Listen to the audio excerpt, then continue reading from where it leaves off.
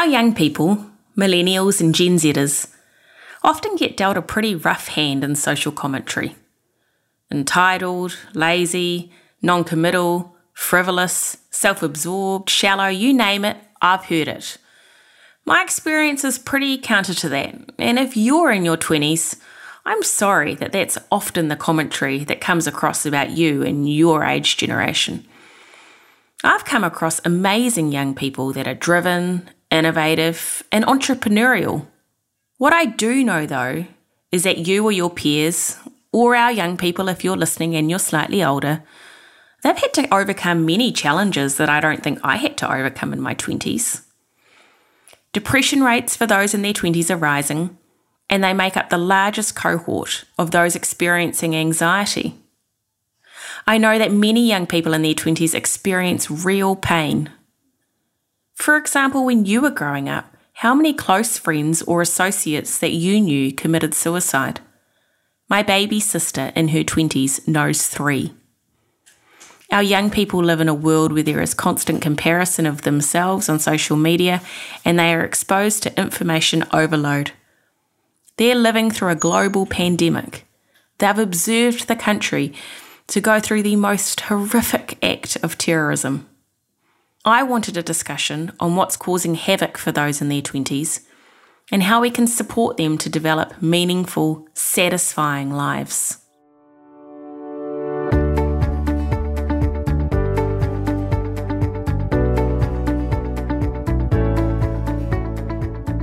I'm Jackie Maguire, and this is my podcast, Mind Brew. I'm a clinical psychologist with a passion for science communication. What does that mean? Well, it means I not so secretly love researching psychological studies, translating them into easy-to-understand concepts, and providing practical strategies to optimise personal well-being, work, and relationships.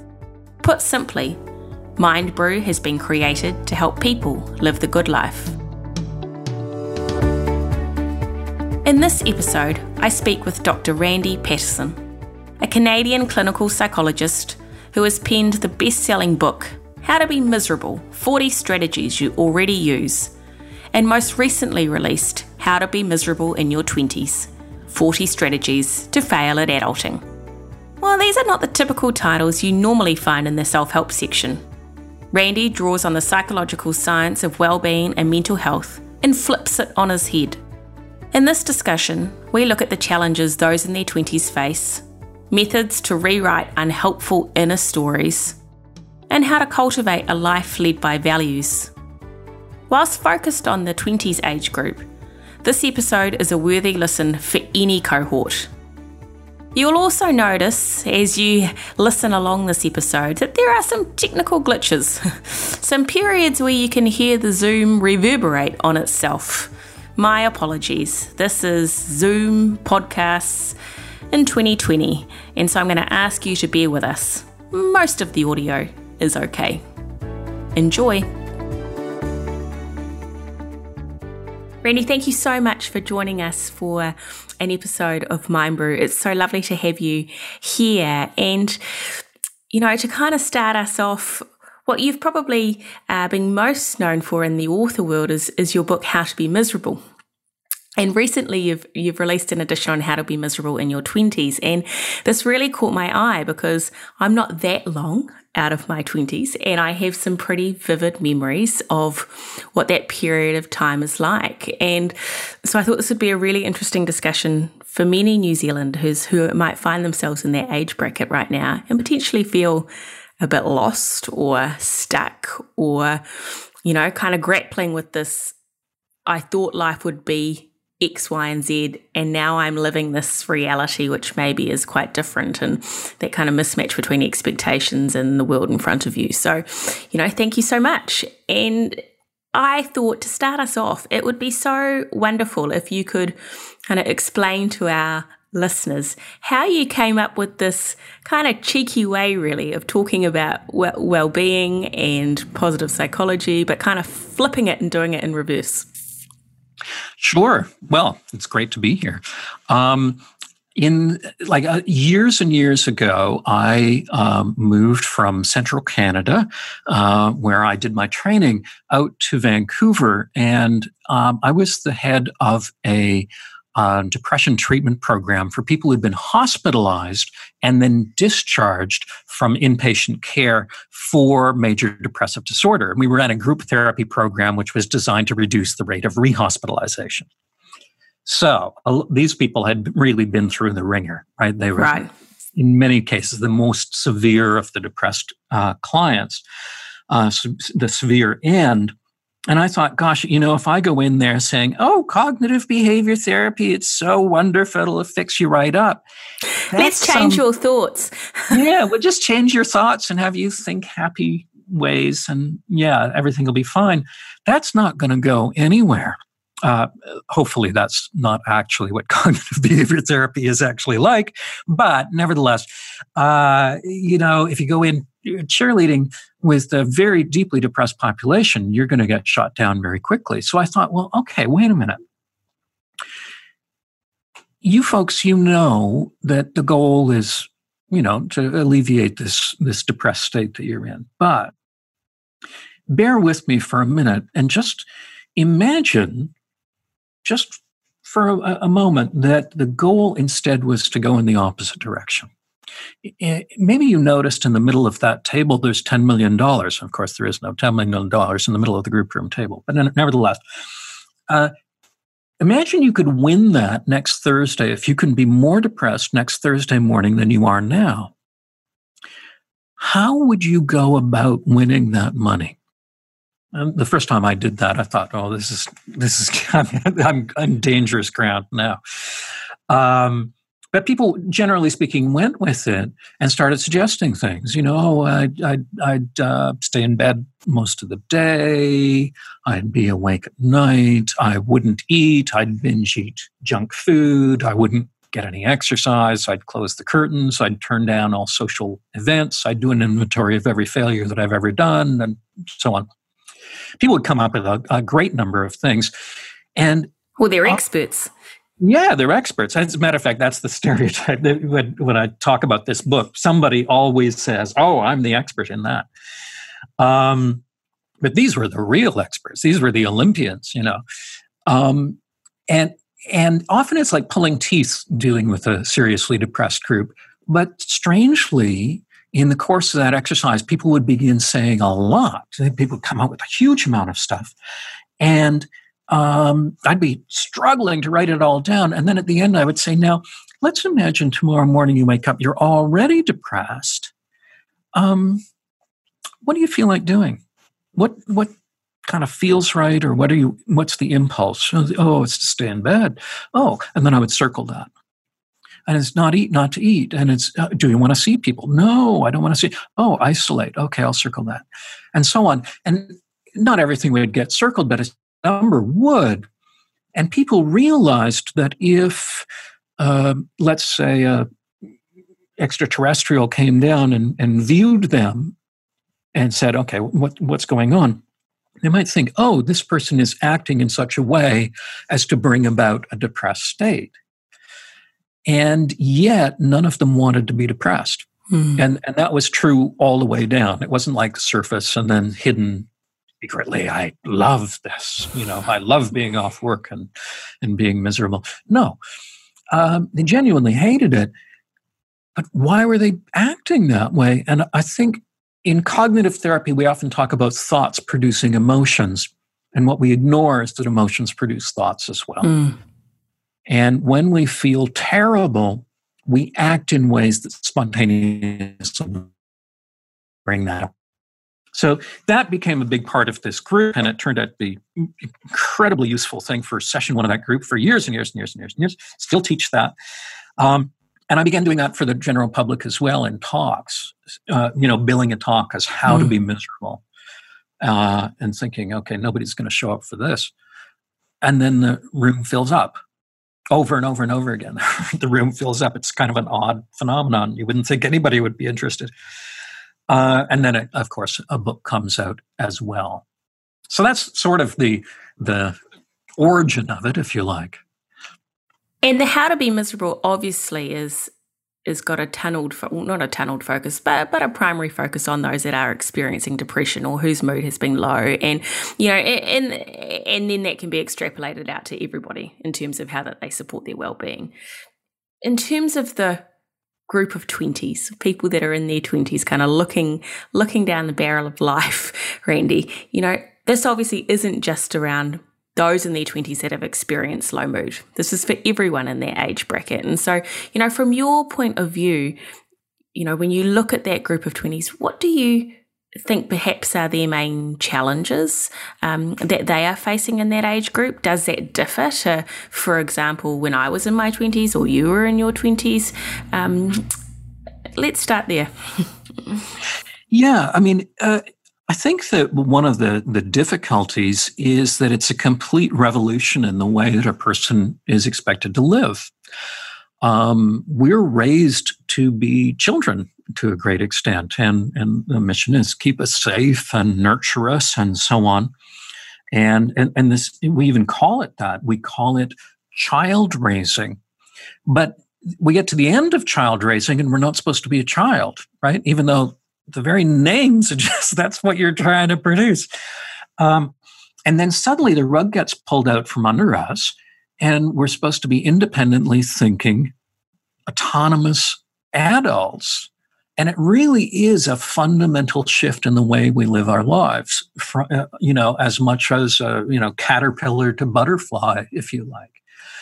And I think that's probably a bigger transition than almost any other phase of life, and often happens more quickly. I often think in clinical work that the challenges that people experience are not so much from change as from sudden change, where the highway suddenly makes a 90-degree turn and you're expected to negotiate that curve.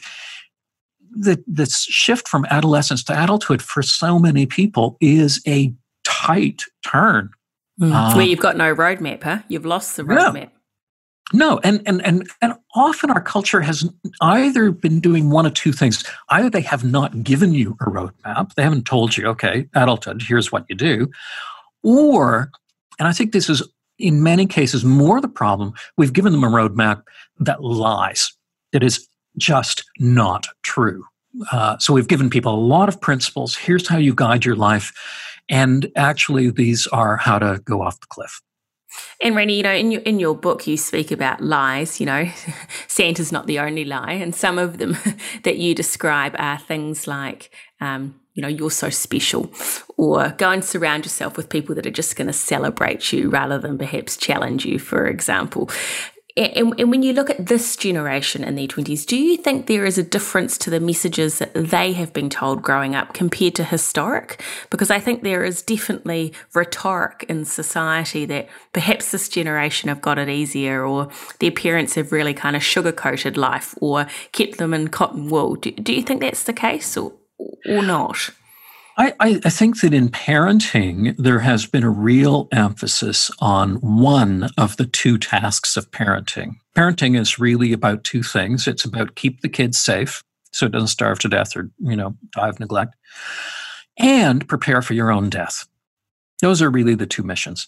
And if you're preparing them for your own death, that means they can carry on and survive and deal with things without your help. And I think we've done a really, really good job. Obviously it varies by family, but we've really emphasized the nurturance side, to keep the kids safe, really help them, nurture them, support them, and so on. We haven't done as good a job, I think, at preparing for independence. Just as an example of that, I think that we have really tried to help people not experience the emotional impact of failure. And I don't think that's been, bad-hearted at all. We've done that because it hurts and it's painful and it's awful and we don't like it. And yet it's probably one of the most important things that we can learn. I really think of failure as being one of the most important things that we should be learning and experiencing, preferably repeatedly, in the school system. And yet, there's such a fear of giving people that experience. The result is that when you reach adulthood, and adulthood really is a succession of failures. I mean, you have to try a whole bunch of stuff, and most of it doesn't work. I often with clients, I'll write up on my whiteboard. I will say, here is a really good affirmation for your life, a proverb or a way of thinking, and just see if you can lock this in. And what I write in is most things don't work. Like if you want a good affirmation, there you go. There's one. Most things don't work, which means that we fail constantly in adulthood. And if we haven't had that experience, we're ill-prepared. But the difference also, Randy, being too, right, if I go through something that's challenging or it hasn't worked out or I've failed, the bit after that that's most important is that I can sit and reflect, I can problem solve, I can take that as not personal to me, that I can hold the view that actually many people struggle and change, and I externalize rather than internalize that failure. And it's those lessons, isn't it, that are so important in growing and developing into well-functioning, resilient, agile adults. Absolutely. Yeah. I mean, if everybody around you has spent all this effort trying to avoid the experience of failure, then you learn from that. And one of the things you learn is that's a really dangerous thing. And I think you learn to fear it more. And when it happens, you personalize it. It's not that failed, that project didn't work out. It's that I am a failure. That's not actually a helpful. You don't core really belief. learn much from that. You don't. It's not a great core belief, but it also doesn't take you anywhere. No. What do you do with that? Well, okay, how do I change my fundamental nature? I can't, so I guess that's it for life. I'm a failure. I'm picturing a pendulum and wondering if historically, the stories I've heard from those that are older in our society is that potentially their childhood was perhaps quite cold, or they had parents that left them to their own devices all the time, that maybe didn't come and celebrate them in the school, auditoriums at prize giving, etc.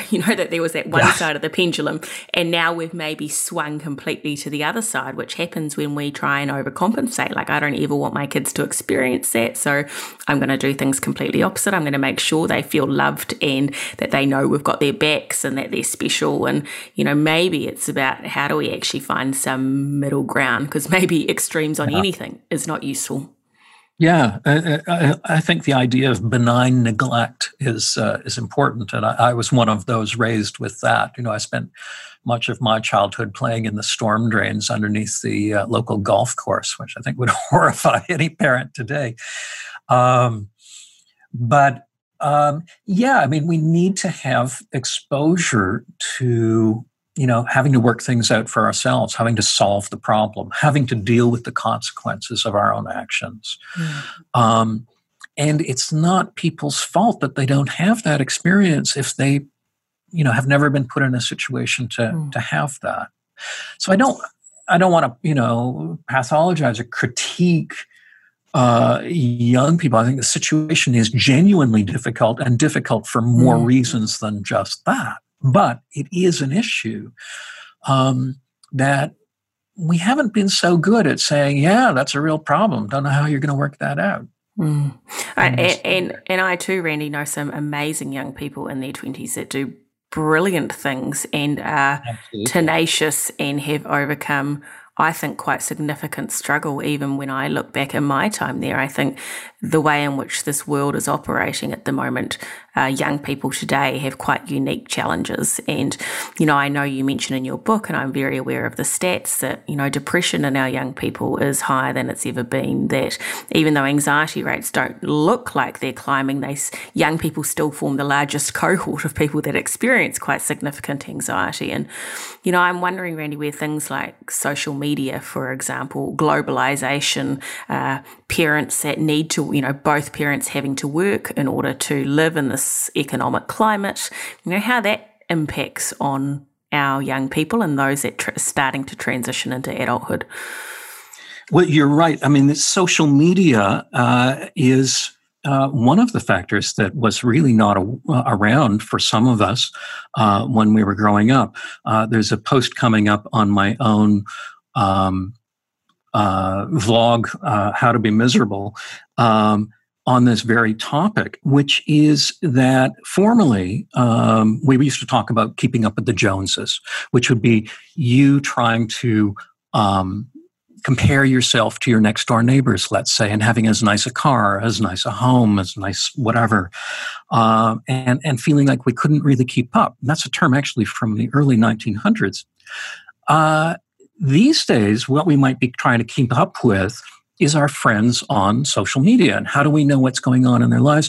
Well, from the very carefully curated little bits and pieces that they have chosen to place up there. You know, the fabulous moments in their lives. You're not getting a chance to see a lot of it.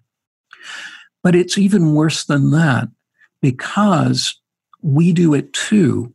In our own social media presence, we place up a carefully curated version of our own lives. So now, not only can we not really compete very well with our peers, we can't even compete with ourselves. You know, even compared to our social media self, we don't live up. So it's so easy to feel inferior as a result of that.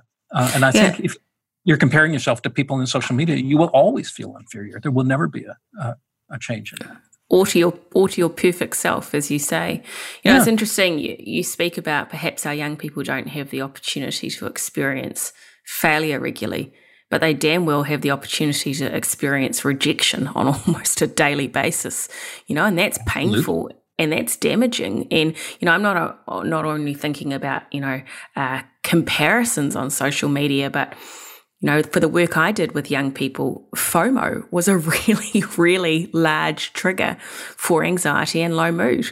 You know, when I was at school or in university, if people went out and went to a party and I wasn't invited, I didn't find out about that till Monday, you know, and then it's in the past. Whereas our young people today may be sitting at home and they are in real time living and breathing what other people are doing around them when perhaps they weren't invited, for example. And I think that's hugely painful for a lot of young people. Yeah.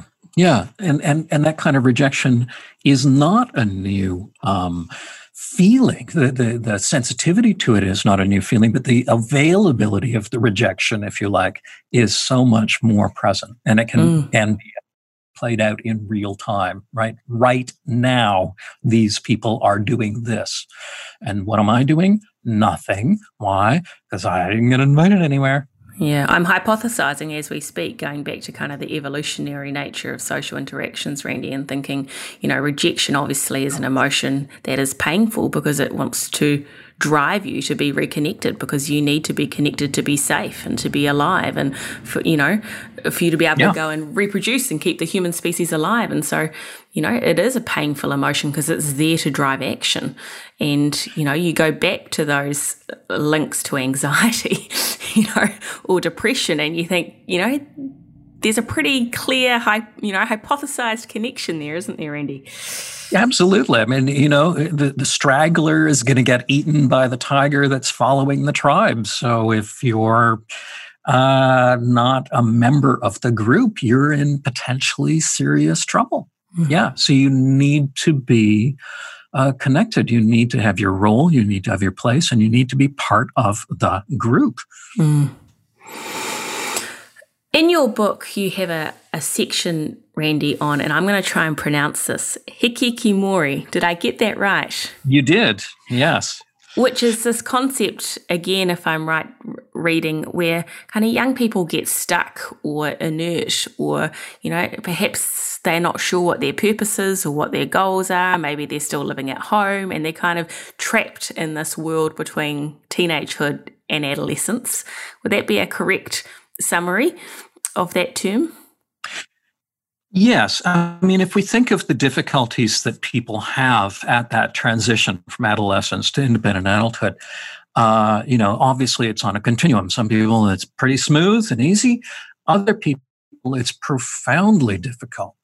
And so, yeah, it can be at its extreme end, a problem where a person is not only living at home with parents, which in itself is, of course, not a problem, but unable to move forward in terms of work, school, socially, dating, almost any aspect of independent adulthood. And this is an increasingly common problem that we're seeing in countries all over the world. It's interesting that there's this literature on it all over the place. It's the term hikikomori comes from Japan, where it is most well known in the popular culture. But there's a literature on it in North America, in Britain, in various countries in Europe, and elsewhere. So yes, it's a widespread phenomenon where people are tremendously isolated and stuck. Mm.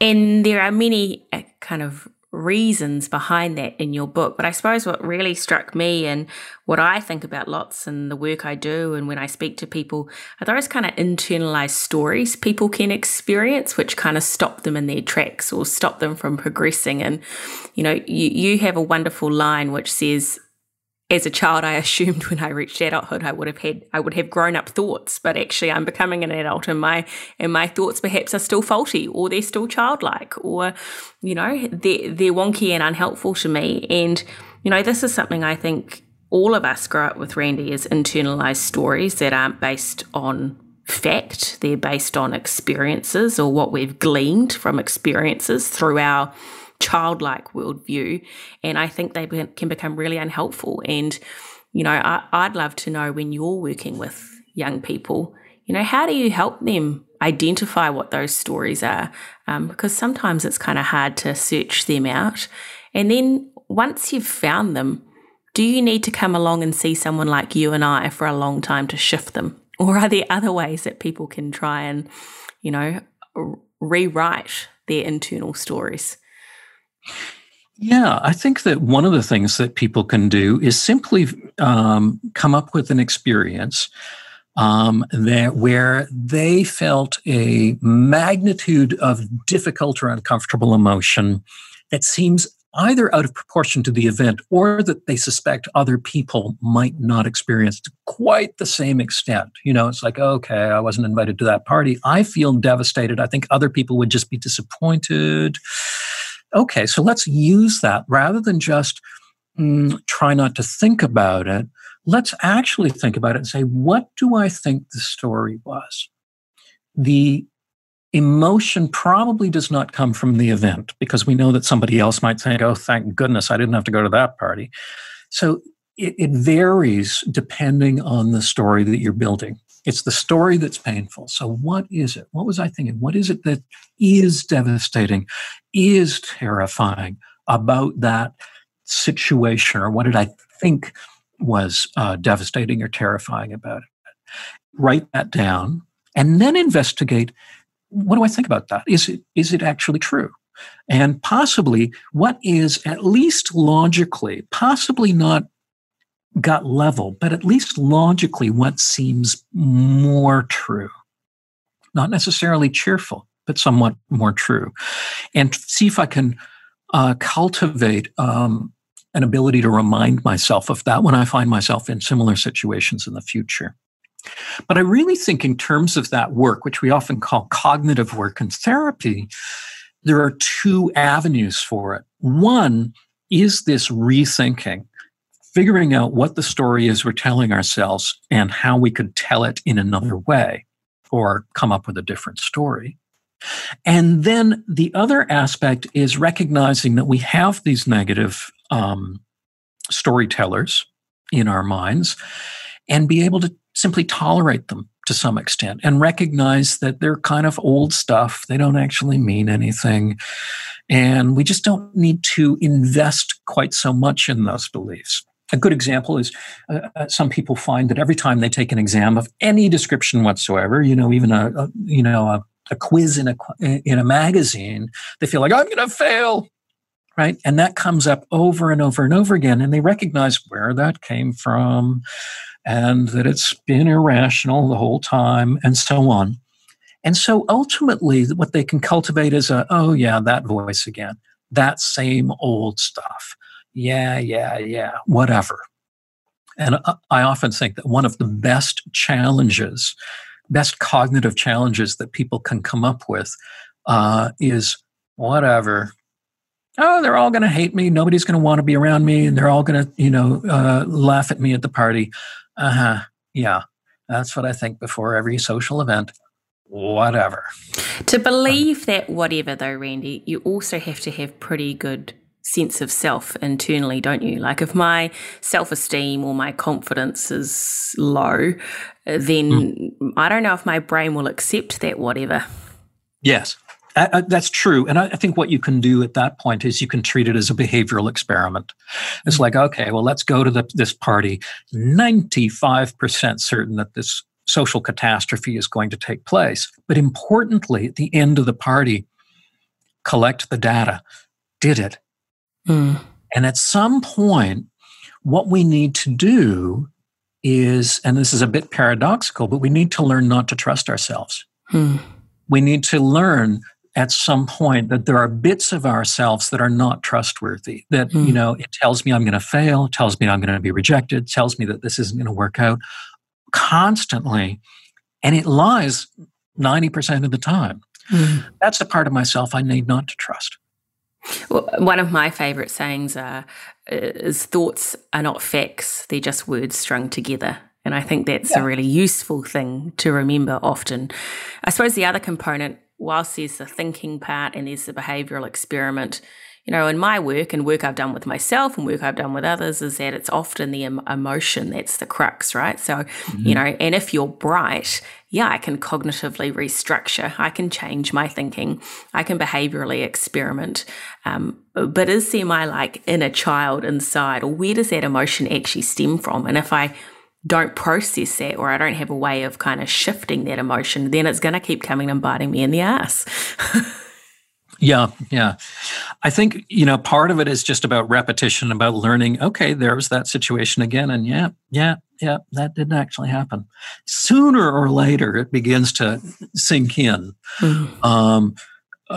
over time. But it often takes a heck of a long time to get there. Yeah. One of the things I encourage a lot of clients to do is to get a picture of themselves in their teen years when they felt most vulnerable and most anxious. And just imagine, okay, this is your little sister, this is your little brother, and they're anxious and they're telling you this. And you think of this voice as, Satan or something. It's actually your little brother. He's saying, oh, but what if they don't like me? And so rather than saying, oh, you idiot, why do you constantly think this way? This is so stupid. You've been proved over and over that isn't true. Rather than that stance, be able to adopt I know, it's anxiety provoking, isn't it? Yeah, it makes us anxious going to these parties, but it usually works out. And even if it doesn't, if it turns out we're not the most popular person there, well, we'll live. What would you say if you were trying to encourage your younger brother who was standing there invisibly beside you? Have you seen the Elton John movie, Randy? Where Elton John, in the end, he actually helped direct it and write it. So it's kind of a lovely reflection of his inner experience, run through rehab, really. And the final scene is him as an adult, all dressed up in his costumes, hugging his childhood self. It's an exercise where he has to show compassion to himself as a child rather than anger. And it's quite an amazing scene, actually, which is describing really what you were talking about, which is to learn to hold compassion and love your inner child rather than hold it in disgust or contempt or, Yeah, just trying to eliminate it or kill it off or something like that. Yeah. That's sort of the impulse that a lot of people have. And I find one of the things that happens in early cognitive therapy often is people realize they have these destructive, anxiety-producing or depression-inducing ideas, and they just think, oh, for goodness sake, how awful, look what an idiot I am, and so on. And that's that initial temptation is to be so cold and rejecting of that part of yourself. And that, never seen that work yet. You know? So I too would encourage everybody to kind of notice when they're having a large negative or unpleasant emotional response that perhaps repeats itself. So you find that you're having patterns of negative experiences, and to kind of be able to sit and internally inquire about what's that about and where's that coming from.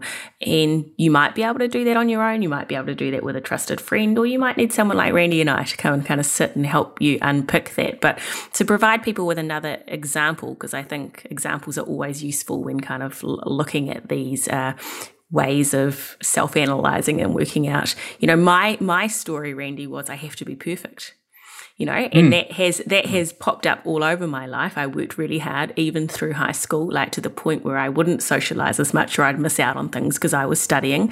And I look back now and I go, gosh, that was so silly. Like, why did I do that? And I tried to get into medical school, and I think I missed out by 1 point. So it was like I always wanted to be a doctor, and, you know, I'd always been top of my class and I'd never failed before, and then I missed out. So I got to my early 20s. You know, I'd done my pre-med year, I'd worked really hard, but I flunked the kind of patterns test. They give you this test where you've got to sit and work out patterns. And, you know, I didn't do very well on that. And so by 1 point, I missed out on getting into medical school, and my kind of world fell apart because I hadn't been perfect. And, you know, it's useful for people to go, where do those stories come from? And I can track that right back to probably being 4, Randy. And my mum comes from a line of women that had pretty hard lives. They had husbands that leave them, they'd had abusive pasts. And my mum had kind of shared that this line of women ahead of me had kind of really struggled. And in my 4 or 5 year old mind, took it upon myself that the world was therefore on my shoulders and I had to live this perfect life to make up for the woman that had gone before me. And that stuck with me. And it probably wasn't till my late 20s that I worked out that I'd been carrying this burden, which I'm sure my mum had no means of imparting on me, but I had internalized it as, okay, all these women have had hard lives. It's up to me to be perfect to make it up for them. And it caused havoc in terms of feeling anxious or really working hard all the time, missing out socially. And, you know, it's, I think, useful for people to go, how far back do those stories go? You know, think of a little child you know, and did they have the cognitive capacity to really, with an adult brain, think about that? No, you know, so it's kind of going back, isn't it? And kind of helping people reprocess at the age and stage they were when those stories started to form. It can be really useful sometimes to realize that some of those stories are kind of rational in a way. You know, not only do they make sense sort of intergenerationally often, but, you know, that sense that I am a failure, well, actually you are. Yeah. I mean, if your criterion is perfection, then absolutely you're a failure. Not only are you a failure in this, but you're in that, and that, and that. And that's not just true for the past, it's true for the future as well. And you always will be a failure. Unless we look at the necessity of having that as our criterion of success. Maybe what we need to do is to rethink that.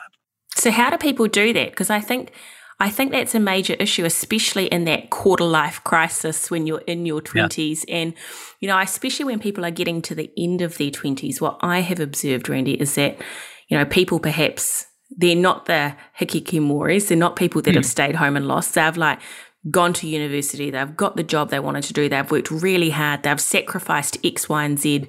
And then they get to this point where they go, shit, I don't know if I want to do this. I'm not happy. I'm not in a relationship I'm happy with. I'm not in a career field.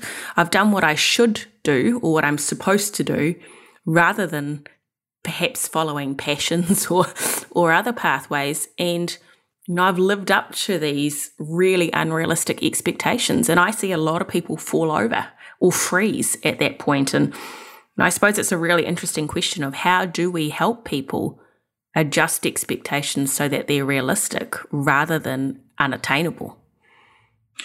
One of the things that comes out as a result of, you know, social media and other media is that our comparison group often is, you know, Elon Musk, or I'm not sure he's the greatest example now, but, you know, like unbelievably successful people, whereas Previously, it would be the other kids in our class or other people around us, and so on. And so we have this feeling that what we need to achieve is really to be at the head of a $500 million a year company, or thrilled to be jumping out of bed every morning, just desperate to get into work, or, and that if we don't have that, then that defines us as a failure.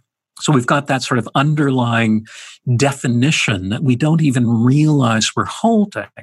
And sometimes we get into part of the 20s, mid-20s, late 20s, we realize that by the standards of what I have taken to be success, I don't fit. I am not a success. And I'm not showing signs of becoming one either. There's a certain amount of kind of wishful, hopeful, almost narcissism that most of us, including me, growing up, would have experienced in our teen years, which is that we're really going to set the world on fire. And I think part of the 20s is about realizing, I'm probably not going to set the world on fire. I'm going to be singing in a band. I'm not going to be Lady Gaga. It turns out, that's not going to be me. I can still do what I'm interested in doing, and I can still build that life, or a life that is interesting to me. But some of the dreams that I had may not come true. And how do I deal with that? How do you help people deal with that? Well, partly it's to define what the dream is.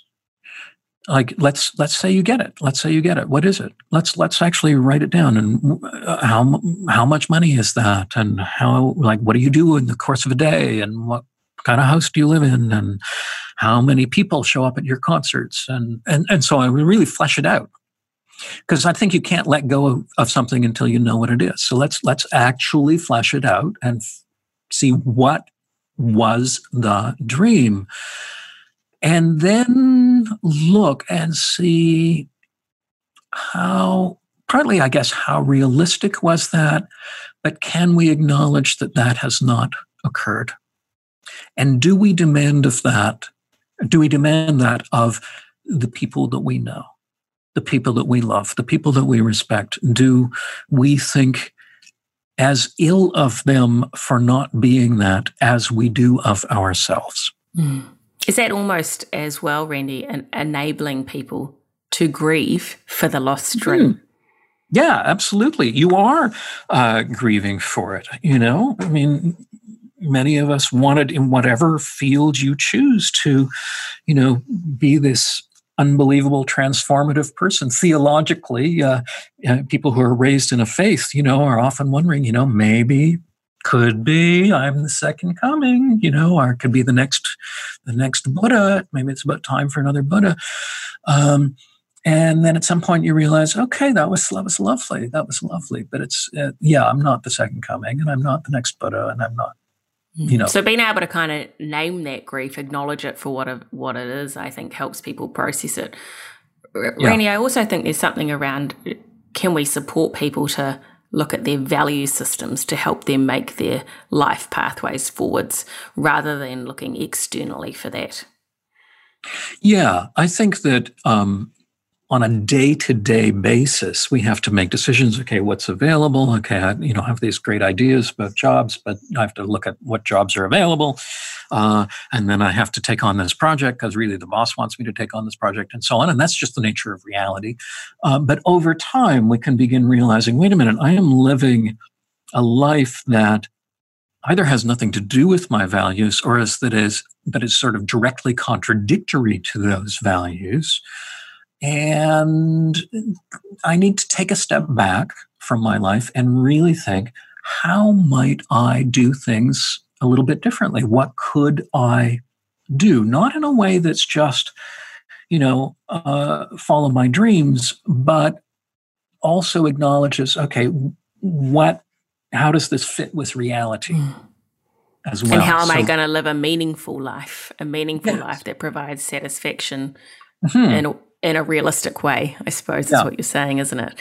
Do you have any ways in which you help young people discover what those values are. And the reason I asked you this is I was having a conversation with a very well-trusted friend of mine who is like, Jackie, teenagers will have no idea what they value, or people in their early 20s. And I disagree. I think young people in early 20s absolutely have got an ability to really look at what's important to them and what's meaningful to them. It doesn't mean that it won't shift and change over time, but for them in their space of life, I think they've got an ability to do that. But, what are your thoughts on that, and how do you help young people, early 20s, mid-20s, late 20s, discover what are my values?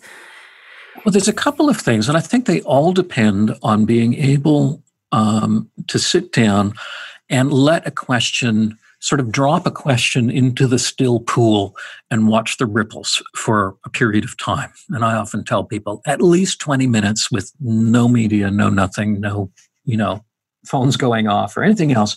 Just drop the question into the pool and wait and see what comes back. And one of the questions is, there's a temptation when you're thinking, okay, what direction should I go? Where are you looking? Well, you're looking into the future. Well, turn around. Look into the past instead. If you look into the history of your life, what are the things that you are most satisfied to have done? So stop looking at temptation. What draws me forward? Look at satisfaction. What have I been glad to have done at the tail end? And really be as permissive as possible, anything at all for that list, because we're not trying to come up with the firm guidance right away. So one thing is look at your own past. A second would be look at other people. We're often, we don't want to be living just the life of somebody else. No, absolutely not. But who do you admire? Who are you drawn to? And ask yourself, why? What is it about them that admires me? I'd like, who knows, the example of Gandhi. What is it about him? His height? No.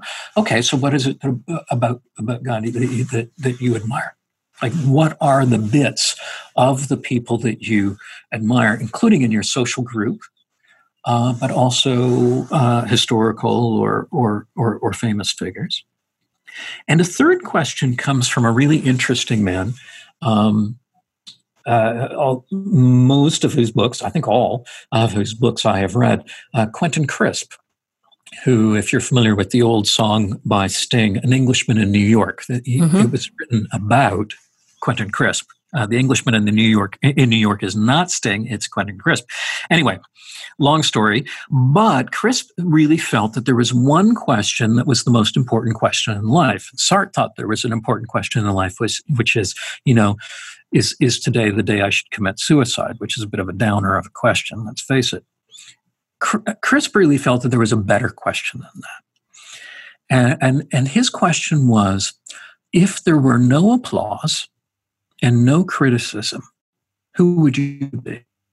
So if you weren't doing anything to get the approval of other people, and you weren't avoiding anything to avoid the disapproval of other people, who would you be? And a lot of people shy away from that question, thinking, I'd be robbing banks or something. Then they think about it and they realize, no, I probably wouldn't be robbing banks. I'm just not that interested in that. So what would I be doing if nobody really cared?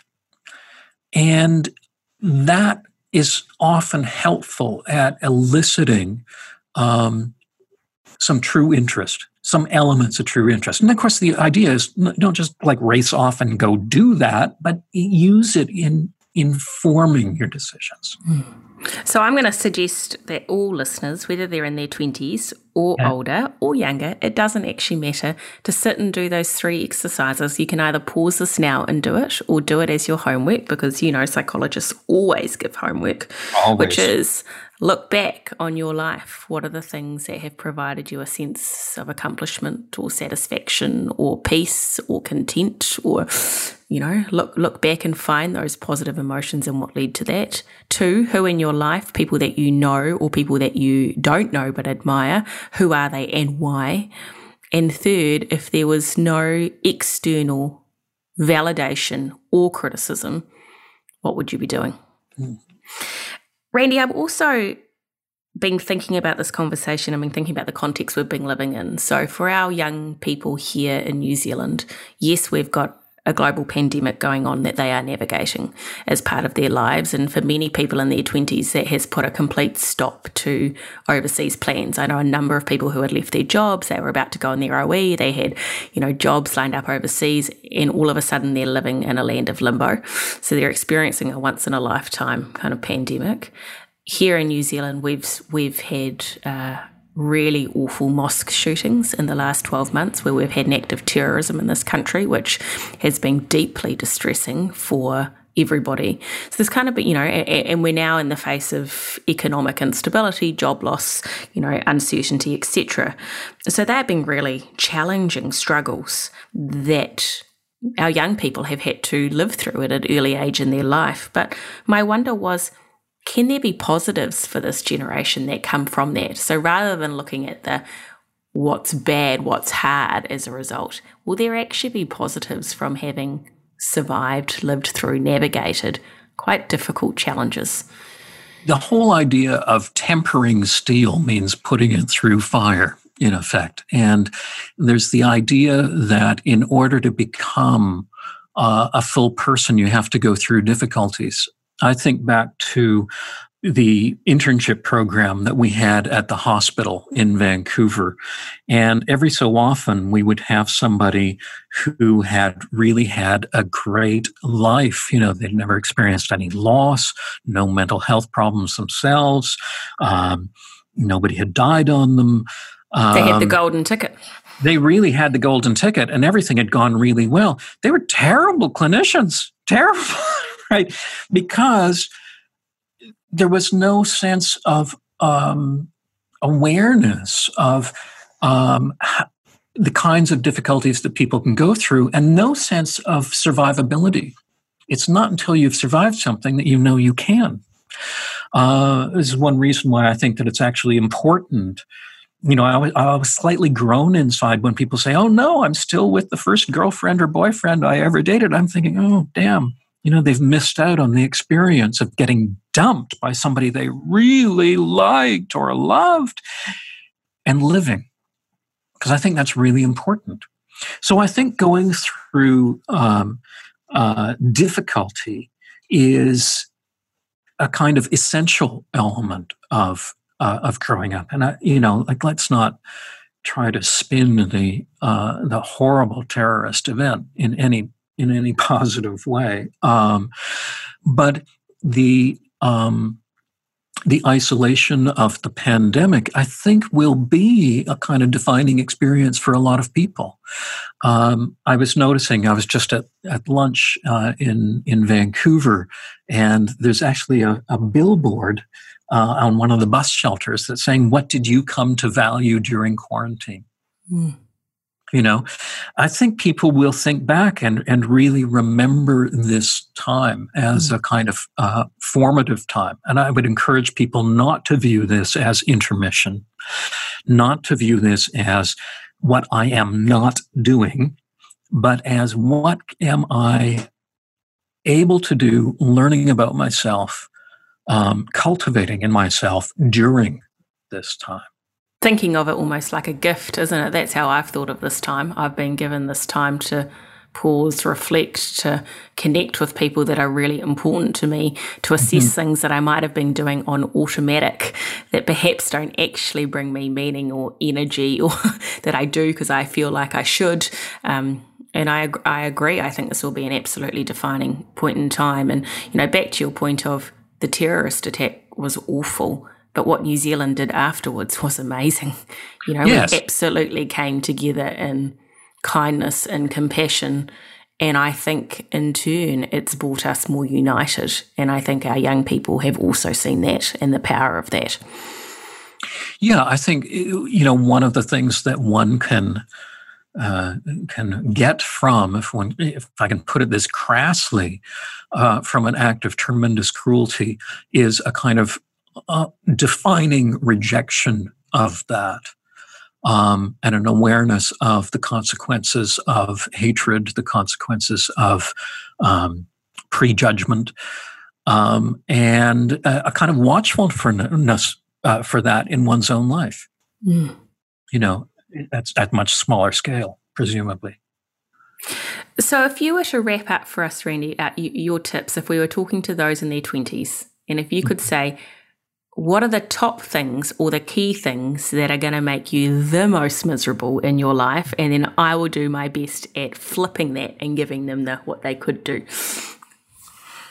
Well, I think one of the things that I would encourage people to do is to sit down for 20 minutes and actually time it out and ask yourself, okay, let's come up with the date 1 year from today. And what would I do if my goal was to really feel my life was off track and I was miserable and I was having a terrible time?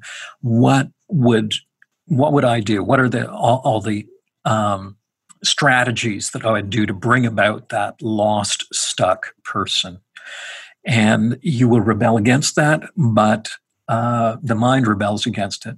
But it can be tremendously helpful at identifying the path, because the path down and the path up are the same path. It depends on whether you turn right or left. More generally, I think I would neglect your body. So don't take care of your body. Don't take care of exercise and diet and substances and so on. I would live a life of fantasy.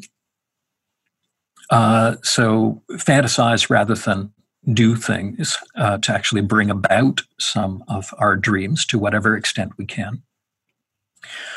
I would kill time.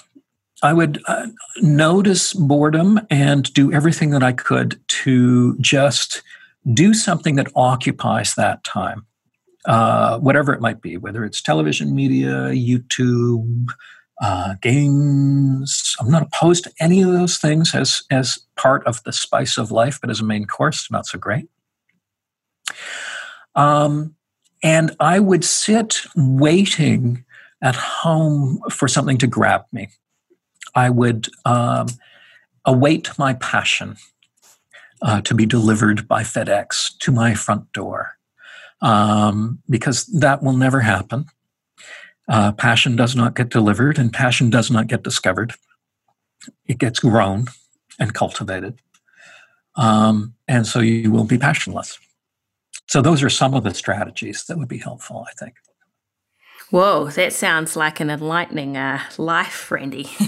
So I'm gonna flip that and say, as you leave this podcast, can you do your basics, which is how I describe that: eat well, sleep well, get out and exercise. Like, you have to have a really strong foundation to build your life on top of. So, they are your ingredients that have to be present consistently. Can you get busy? Get busy with things that are meaningful to you and that provide a sense of achievement or connection or satisfaction to help you be fulfilled, rather than sitting in a hole, which is how I describe this world of internet and social media. And, there are many rabbit holes you can get bored, stuck down. So get out of your hole and get busy with meaningful things. Hold your inner child, your inner teen, and when they're telling you that perhaps you're not living the life that they had dreamed of, the fantasy life, be kind to them, acknowledge the wonderful dreams your inner child or adolescent had, but use your newly found adult brain to kind of bring some realism into that, and perhaps have a look at what elements of that dream can I get in a realistic way that will provide me the goods without setting me up for consistent disappointment. And get hungry for your own life. You have to grow it. As Randy says, FedEx, Amazon, New Zealand Post, the courier is not going to deliver that to you. So go out and get hungry, because you can create it if you work hard and you find grit in working for your passion and what you're hoping to achieve. Is that an okay summary in return, Randy? Absolutely. Absolutely. Your final question to our listeners is, if you look at your career, Randy, what do you believe is the most valuable thing you have done in your time and the work you do? Gosh, that's hard to say. I would be tempted to say show up. and just keep on going, despite the fact that indeed most things don't work. The only way that so many things in my life actually have worked is that I've tried 10 times that number of things. It's not the product of talent or skill, believe me. To a great extent, it's more a matter of just showing up.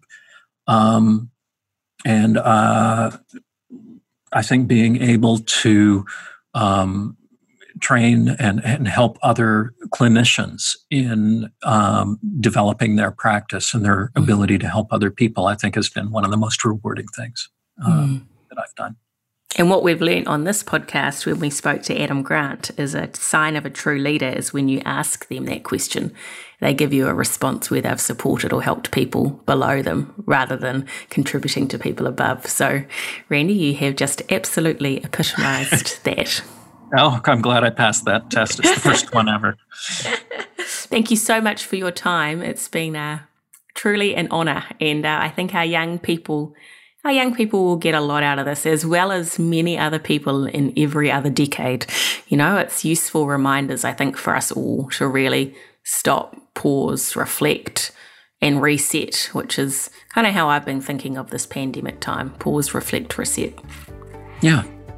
Good. Well, thank you. I think I'm good to be here. My pleasure. I'm Jackie Maguire, and you've just finished listening to the How to Be Miserable in Your 20s episode of Mind Brew. I hope this episode enabled you to pause and reflect on your life, no matter what age you are, and provided helpful strategies to investigate what elements may help you build a meaningful life going forward. None of us have life sorted when we transition into adulthood. It takes time and adjustment. So let's hold ourselves kindly, bring compassion to our inner kids, and find ways to express our childhood dreams. And if you're a parent like me, let's think about how we can raise adults as well as children. Please share this episode with your network and head over to iTunes to subscribe, rate, and leave a review. It's so very much appreciated. Thanks, and have a good day.